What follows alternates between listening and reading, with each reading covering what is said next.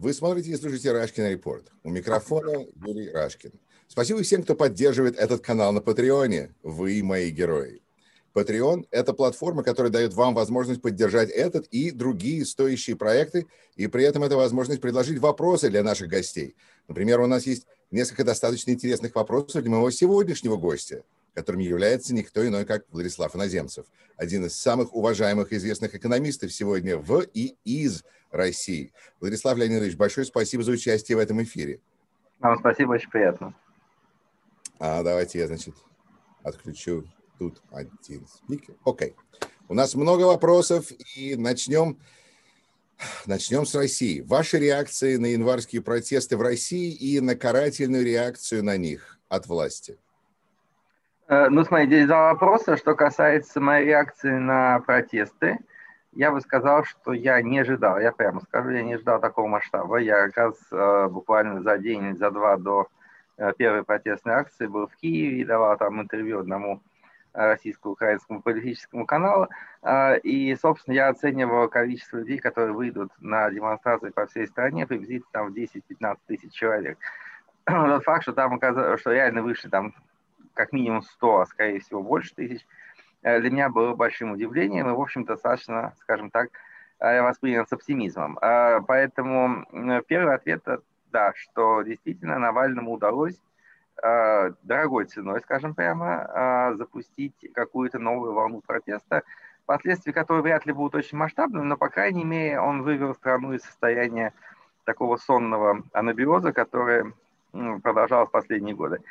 Что касается ответа власти, то, в общем-то, я думаю, что и в том, что касается самого Навального в связи с его приговором, и в том, что касается ответов на действия протестантов, я думаю, что она была достаточно предсказуема. Я, когда Навальный только объявил о своем приезде в Москву, разместил большую колонку на СНОБе о том, что, в принципе, у Путина сейчас нет никаких опций для привлечения симпатии населения, экономика не может особо активно развиваться, политические его и внешнеполитические эксперименты сейчас тоже реально ограниченные ресурсом и позицией Запада. Поэтому все, что может делать в ближайшие годы, это фактически устраивать царство чистого террора.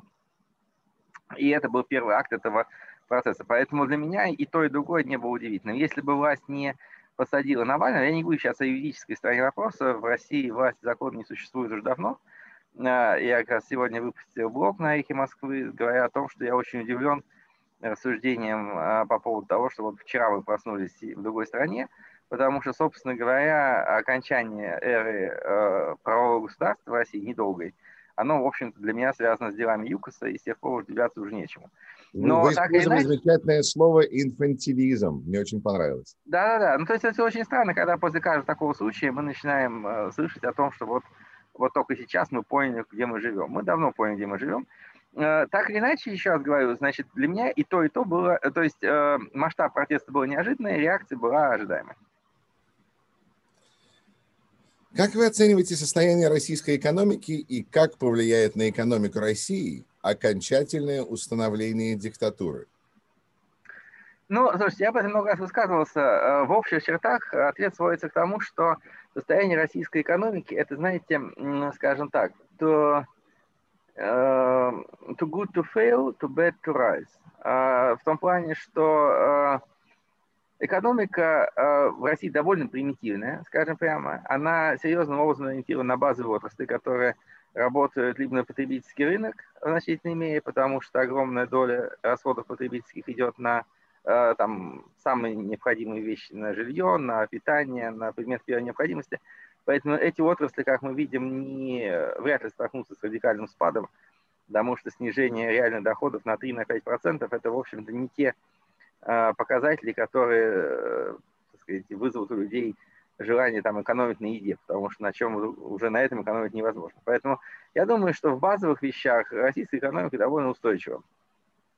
За последние годы она серьезным образом снизила зависимость от импорта, она снизила зависимость от технологий. Это не значит, что она научилась развиваться. Вот это очень важный момент. Она не научилась развиваться. Она просто наплевала на развитие и идет по некой прежней колее, надеясь на то, что там, на 5-10 лет неких запасов, неких возможностей хватит. А дальше уже никто не смотрит. Да?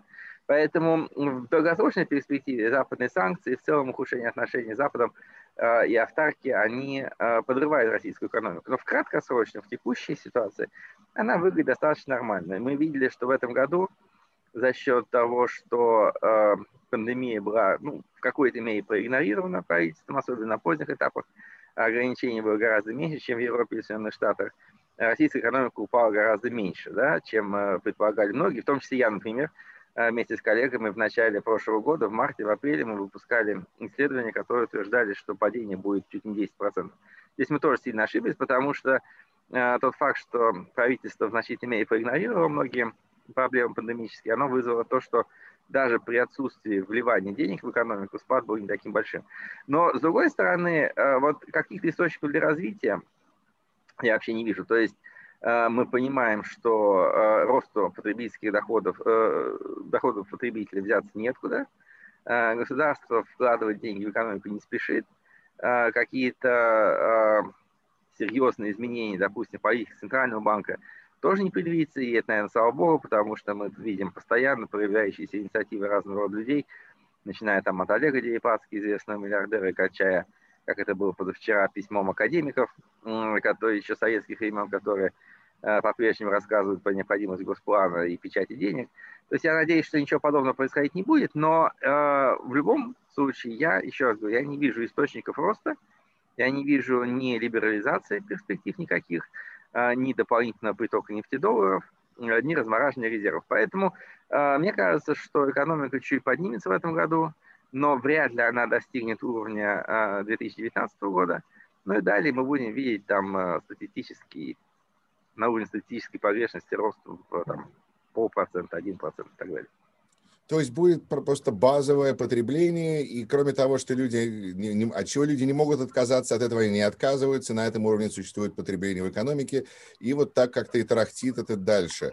Думаю, да, потому что, еще раз говорю, значит, мое ощущение, что бюджет, мы видим уже прекрасно ориентировки на ближайшие годы, правительство пойдет на увеличение заимствований, в первую очередь через Центральный банк, естественно, это будет сделано, ради того, чтобы не тратить резервы. Но это заимствование очень умеренно, я полностью их приветствую, потому что в данном случае госдолг очень маленький, небольшое его увеличение ничему не угрожает. И если эти деньги будут действительно идти в бюджет, то есть распределяться на дотации пенсионному фонду, на субвенции регионам, на повышение доходов госслужащих, это не будет катастрофы. Главное, чтобы дешевые и пустые деньги не заливались в госкорпорации.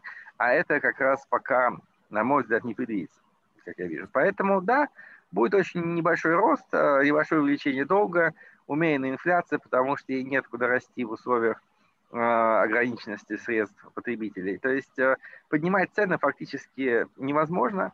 Конечно, может быть какой-то всплеск в тот период, когда закончится эта безумная попытка их зафиксировать на многие продукты питания. Но так или иначе, я думаю, что мы увидим рубль в районе 80 долларов к концу года, инфляцию порядка 5, может быть, 5,5%. И в целом экономический рост в размере около 2%. Владислав, я вот вас слушаю, и я, мне кажется, понимаю, что с точки зрения экономиста политические перемены, возможно, не так важны, потому что люди все равно ходят в магазин, люди все равно покупают и так далее. Но, тем не менее, мы все-таки наблюдаем, мне кажется, и мне кажется, что вы не спорите, что в России наступает диктатура. Как это отражается все-таки на экономическом прогнозе с той точки зрения еще к тому же, что то, что делает диктатура, это другое, чем то, что делает правительство в демократической стране. Оно не должно думать о экономике вообще в диктатуре, поэтому у них другие ценности. Вы считаете, что то, что происходит с протестами, никак не будет отразиться на экономической картинке России? Думаю, нет. Смотрите, здесь есть два момента, которые важно отметить для наших слушателей. Во-первых, диктатура рознь. Я думаю, что Россия – это некое уникальное явление. Я постараюсь даже об этом, может быть, написать книжку в этом году, которая является не классической диктатурой. Главная суть России в том, что это коммерческое государство. То есть Путин и его окружение приватизировали органы государственной власти, бюджет, финансовые потоки и фактически направляет их в первую очередь для обеспечения своих собственных материальных интересов. Да, вот тот же случай с дворцом показывает, какие масштабы принимает увод денег из бюджета в разного рода частное потребление правителей. Это, я думаю, причем не самый большой, не самый явный момент. В такой ситуации нельзя говорить, что диктатура хочет только того, чтобы все ходили строем, и ей плевать на экономику. Она хочет, чтобы экономика была относительно устойчивой, потому что ее главный интерес, еще раз повторю, не завоевание там Львовской области, не повержение Киева, а именно набивание карманов. Если экономика будет рушиться, эта цель не будет достигаться. И в этом отношении экономическая политика Путина нельзя сказать, что абсолютно безумна. Вовсе нет. Поэтому мне кажется, что какой-то баланс между интересами удержания власти и возможностью использования этой власти для личного обогащения, он будет сохраняться. Что касается второго момента, я хочу обратить внимание на очень интересную вещь. Дело в том, что если мы посмотрим на, допустим, любую западноевропейскую страну, то мы очень часто видим, как протесты, серьезные протесты порождаются экономическими обстоятельствами. Ну, например, мы вспомним протесты против пенсионной реформы во Франции и сравним их с протестами против пенсионной реформы в России, которой фактически не было. Если мы посмотрим на постсоветское пространство в целом, то мы увидим очень интересное обстоятельство. Дело в том, что ни в одной стране постсоветского пространства ни один серьезный протест не был обусловлен экономическими обстоятельствами. Это очень важный момент, который, мне кажется, сегодня никто не недооценивает, когда говорят о падающих доходах и о всем подобном прочем. Экономические протесты на постсоветском пространстве... То есть обнищание населения не является причиной для революции? Абсолютно.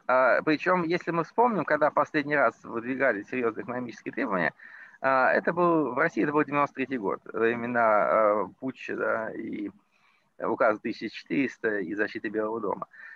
Почему? На мой взгляд, очень просто. Дело в том, что если в советские времена, или там на Кубе, или в Северной Корее, люди приходят в магазин и видят, что он пустой, что ничего там нет, да, что у них есть деньги, но они ничего не могут купить, потому что государство, экономика такова, что невозможно обеспечить насыщение потребительского рынка. В этой ситуации люди видят, как они видели в перестройку, что система прогнила, что она не может обеспечивать базовых потребностей, ее нужно ломать, если вы хотите добиться чего-то лучшего. И это коллективное действие. Вы ломаете всю систему, понимая, что иного варианта нет. Если вы приходите в магазин, где все завалено прекрасными товарами, а у вас просто нет денег банально, то это не проблема провала системы, это проблема вашего личного фейлера. То есть вы не можете в нее устроиться, вы не можете заработать денег, чтобы накормить семью, вы не можете обеспечить себе уровень жизни. Это народ злит, безусловно, но это не значит, что система не работает. Это значит, что не работает и вы в этой системе. Вы можете эмигрировать, вы можете найти вторую работу, уходить от платежей налогов, работать в сером секторе и что-то подобное. Но так или иначе, это фактор раздражения, но не сигнал к слому системы. И как только в постсоветских странах возникла рыночная экономика, то проблемы невозможности купить себе товаров стали не проблемой общества, а проблемой человека. И с этого момента, как обратить внимание, эти процессы исчезли на всем постсоветском пространстве. Грузия в ужасном ситуации 90-х годов, она отреагировала на предвыборные, на электоральные последствия выборов 2003 года, но не отреагировала ни на какие серьезные экономические потрясения. Украина в 2004-2005 году вышла на площади не по причине экономических проблем. В 2014 она вышла после самого успешного 2013 года, который был в истории украинской экономики. В 2011 году экономика российская восстановилась, люди пошли на площадь. Они не пошли на площадь в 2008, когда все рушилось, да, или в 2009. То есть в данном случае нужно обращать внимание на то, что когда вам говорят, что вот еще чуть-чуть, 10% падения реальных доходов и Путин режим сметут, это полная чистая ложь. Хорошо. Хорошо. Поскольку так много вопросов и так много интересной информации, я просто, так сказать, еще последний вопрос о цифрах. Российская статистика, по свежим данным, российский ВВП в 2020 году упал всего на 3%, что немного по сравнению с США и Европой. Почему так немного и насколько достоверна эта цифра? Вообще, мой общий вопрос. Насколько вы доверяете цифрам, которые поступают из России? В данном случае, вот этим конкретно цифрам сложно не доверять. Да? Можно не доверять цифрам, допустим, по коронавирусной статистике, которые действительно очень часто являются приукрашенными. Но что касается цифр по динамике экономического роста, я думаю, что они в целом достоверны. Потому что можно посмотреть, допустим, на улицы Москвы там, и улицы там, Вашингтона или Нью-Йорка и просто сравнить количество витрин, где написано, что мы вышли из бизнеса, и, соответственно, так сказать, эти площади сдаются. И в крупных американских метрополисах такого рода объявления встречаются минимум в 5 раз чаще. То есть в России конкурентная среда, она, с одной стороны, гораздо активнее, по-моему, проявила себя в кризис, чем, допустим, в Европе. Помощи ни от кого от государства люди не ждали, поэтому они выкручивались сами. Соответственно, возникло даже какие-то предприятия, какие-то там рестораны, сфера услуг закрылась, но при этом, соответственно, много элементов в этой сфере, много появилось новых предприятий, цены снизились, конкуренция усилилась, народ не перестал ходить в рестораны, сфера услуг создает значительную часть ВВП. Плюс к тому, даже если мы возьмем самые базовые, там, самые тяжело пострадавшие от эпидемии отрасли, типа, например, авиаперевозок, то падение в них в России было приблизительно где-то на меньше на 25%, в то время как в тех же США это было почти 50%. Мы увидели, что летом прошлого года, когда ослаблялись карантинные ограничения, допустим, продажи автомобилей в объеме физическом в России превышали показатели 2019 года, в то время как в Америке и в Европе они были на 30-40% ниже. То есть в данном случае это подтверждается совершенно очевидным фактом, который невозможно интерпретировать иначе. Еще раз повторю, тот факт, что экономике не было оказано помощи, российской экономике помогло, в то время как, допустим, и американская, и европейская бы рухнули в этой ситуации. Почему? Опять смотри выше. Российская экономика слишком примитивная, чтобы развалиться в такого рода потрясении. То есть, когда, допустим, в Соединенных Штатах мы видим, что на продукты питания, купленные в магазинах, уходит приблизительно от 8 до 11% дохода домохозяйств, а, допустим, на питание в ресторанах почти что 20 с лишним, да, то в России мы видим совершенно противоположное. Мы видим, что порядка, так сказать, 30% и выше уходит на покупку продуктов в магазинах, и дай бог там 9-10% на ресторанное обслуживание. Соответственно, схлопывается ресторанный сектор, вы получаете там минус 4% в России и минус 15% в Америке. Вот разница. И то же самое касается гостиничного бизнеса, перевозок и всего остального. То есть страна с меньшим количеством, с меньшей активностью населения с точки зрения путешествий, транспорта, с менее развитой сферой услуг, с заведомо более дешевой, например, да, той же самой мобильной связи и так далее, она переживает ситуацию проще, да, потому что средняя стоимость того самого безлимитного интернета в России, ну, реально сегодня в 4-6 раз ниже, чем в Соединенных Штатах. И на этой почве, да, та же самая доставка, которая здесь так и не распространилась в России, моментально взорвалась, да, потому что очень низкие затраты на, опять-таки, оплату тех же самых доставщиков, по сути, не увеличивающие цену производителя готового продукта, они позволяют действовать в сфере услуг совершенно другой степени гибкости. Хорошо. Тогда давайте перенесемся все-таки в Соединенные Штаты, которые мы так уже начали сравнивать. Как будет развиваться ситуация в экономике США, с вашей точки зрения, учитывая, во-первых, денежные эмиссии, связанные с пандемией, а во-вторых, продолжающееся сокращение рабочих мест и освобождение трудовых ресурсов в результате модернизации производств или выводом их в другие страны? Возможно, мы говорим о универсальном базовом доходе или слишком рано? Я думаю, что по поводу универсального дохода слишком рано. Что касается, смотрите, что касается перспектив, здесь много вопросов. На самом деле, фундаментально перспективы 20-х годов в целом, я думаю, супер хорошие. То есть я бы сказал, что мы можем увидеть лучшее десятилетие для рынков, начиная там с времен Клинтона, я думаю. Потому что что мы получили? Да? Мы получили два очень важных фактора. С одной стороны, все бизнес-сообщество ожидало циклического кризиса в 2019 году. Его не случилось, а случился кризис абсолютно случайный в виде коронавирусной эпидемии.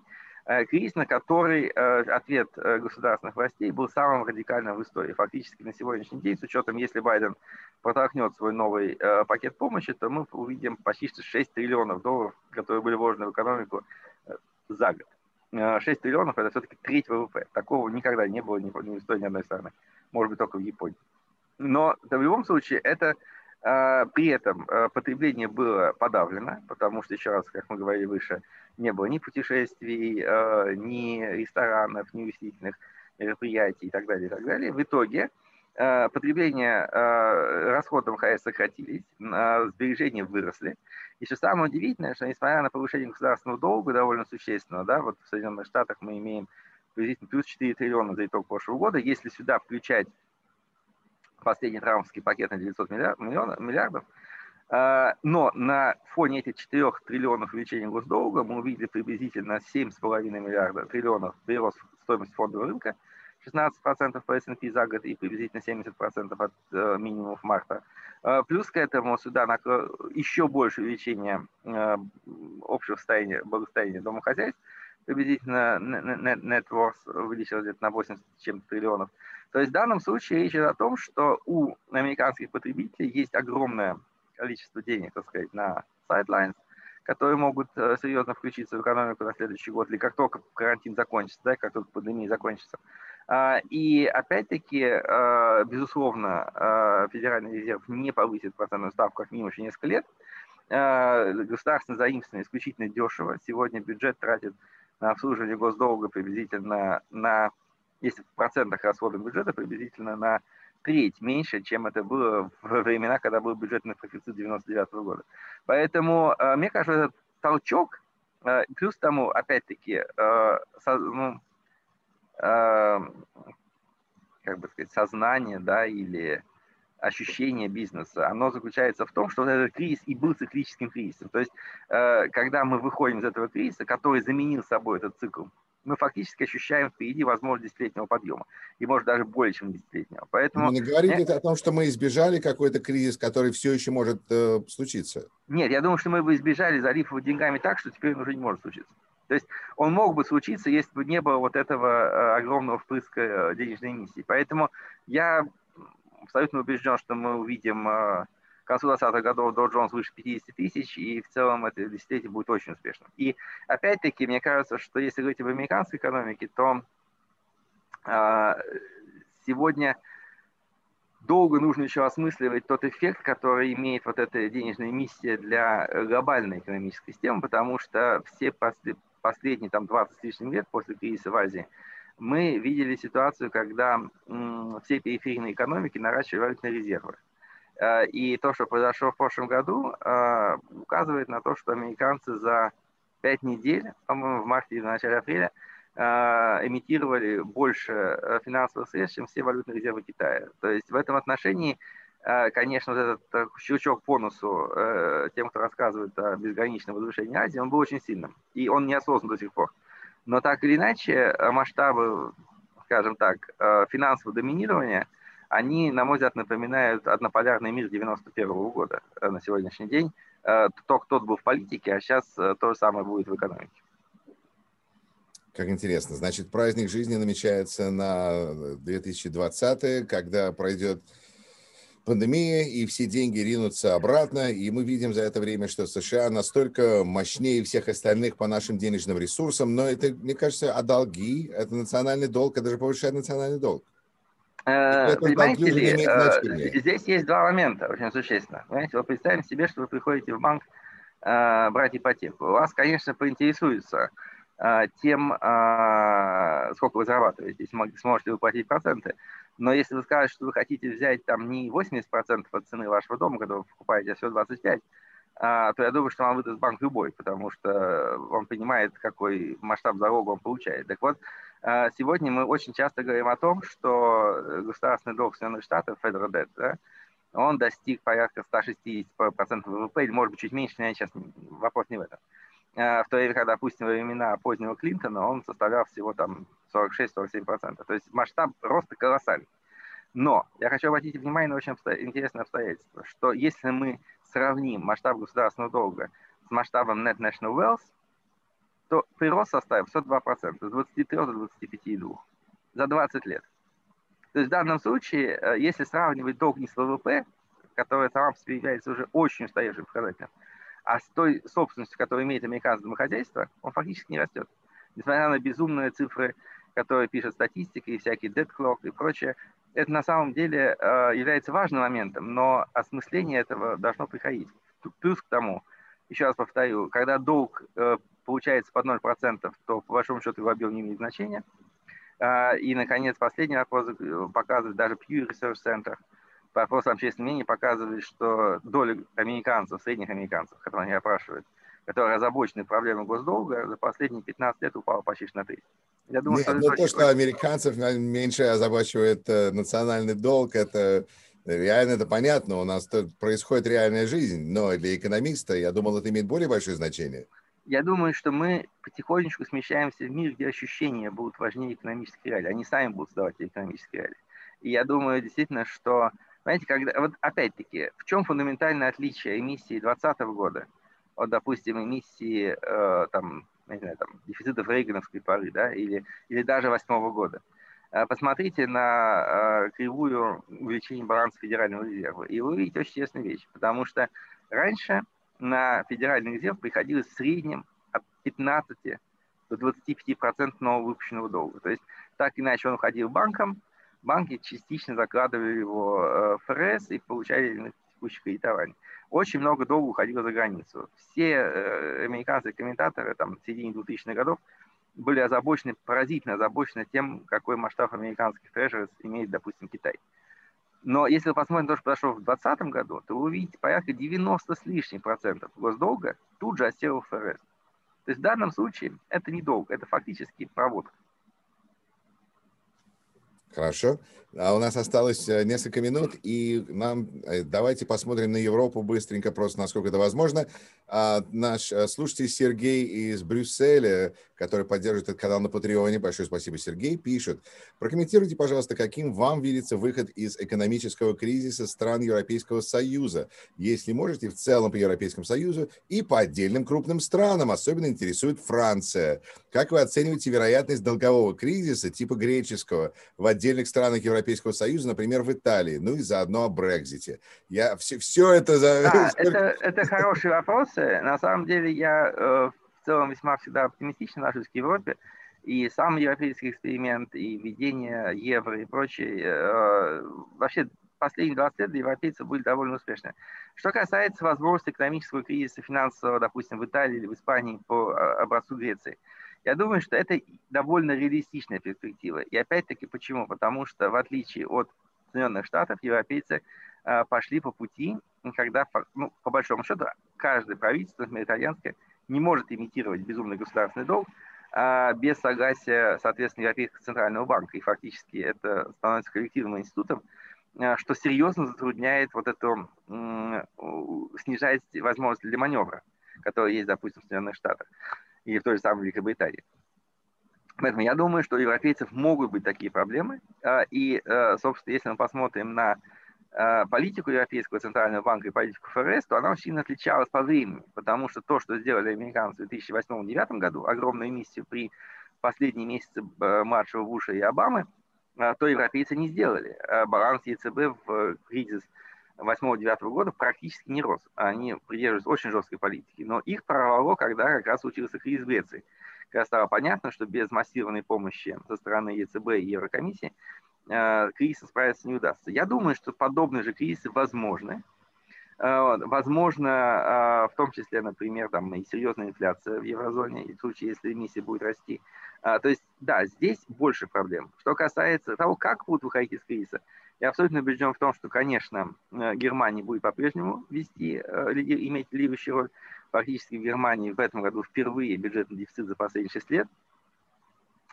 И я думаю, что те вливания, которые немцы сделали в экономику, они помогут восстановить рост. Но, конечно, в Европе, еще раз повторю, вот эта модель средиземноморская, французская, итальянская, и модель нордическая, немецкая, шведская, финская, они будут еще больше различаться. И это, с этим нужно будет что-то делать. Финансовые проблемы здесь возможны. Как они будут решаться, я, конечно, не могу сейчас ответить. Что касается Брексита, то, ну, послушайте, я сам провел полгода в 2019 году в Великобритании, когда все эти шли там миллионы демонстраций. Сложный вопрос.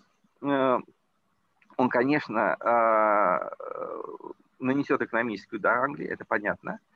Темпы роста не будут столь высокими, будет большой отток капитала. Но я, опять-таки, не вижу в этом никакой вот катастрофической трагедии. Да, эти страны не могут разойтись полностью, да, и будет много истерик, будет много согласований, но так или иначе зона свободной торговли сохранится, и по большому счету, я думаю, что никому от этого не станет хуже, ни континентальным европейцам, которые получат больше влияния на финансовый центр, потому что много чего пересчет из Лондона во Франкфурт, ни британцам. Хорошо. Владислав, просто мне хочется задать последний вопрос, просто потому что мне кажется, это важно, мне интересно ваше мнение. Я стараюсь как бы не совмещать политику с экономикой, но тем не менее, в Нью-Йорк Таймс вышла статья сегодня, кажется, буквально несколько часов назад, где было сказано, что как бы вопрос задается, почему экономика лучше ведет себя под демократами, чем под республиканцами. И даже автор статьи предлагает несколько возможных ответов на этот вопрос и не говорит, что есть обязательно правильный ответ. У вас есть ответ на такой вопрос? Извините, мы что, за 2 недели байденского президентства уже почувствовали улучшение? Или имеется в виду исторически? Исторически. При этом Исторически. сначала Рузвельта, и при этом автор говорит, что я вообще даже не считаю великую то, что депрессию, то, что произошло под Гувером. То есть начиная с FDR. Ну, слушайте, я думаю, что я сейчас не могу говорить по поводу там середины 20 века, но то, что происходило, допустим, после 70-х годов, то мне казалось, что демократы исторически были склонны к более смелым экспериментам в финансовой сфере, да, в том числе и с финансовым стимулированием. Мы прекрасно помним и либерализацию очень мощной при Клинтоне, да, которая впоследствии, как говорили, привела к кризису 2008 года в финансовой сфере. Мы видели достаточно либеральную политику при Обаме. В этом отношении я думаю, что, опять-таки, демократы всегда были более либеральны с точки зрения импорта рабочей силы через миграцию, которая, в общем, дешевая рабочая сила позволяла американцам серьезным образом использовать преимущество вот этой не от вывода производства, а импорта работников. Поэтому я думаю, что много здесь было как бы у демократов плюсов. Да? С другой стороны, я не думаю, что во времена Рейгана экономика переживала тяжелый упадок. Наоборот, как раз вся основа для экономического прорыва 90-х была заложена в технологической революции при Рейгане. Я думаю, что даже Трамп, я думаю, что в экономическом плане он проводил совершенно не глупую политику, и он абсолютно правильно обратил внимание на опасности Китая, которые, по большому счету, давно были очевидны, и, я думаю, еще долго с нами останутся. Поэтому, опять, давайте посмотрим, что произойдет в ближайшие 4 года, по той простой причине, что все-таки первые шаги демократической администрации, включая там $15 минимальную заработную плату и многие другие вещи, они, на мой взгляд, могут немножко притормозить ситуацию. И все-таки,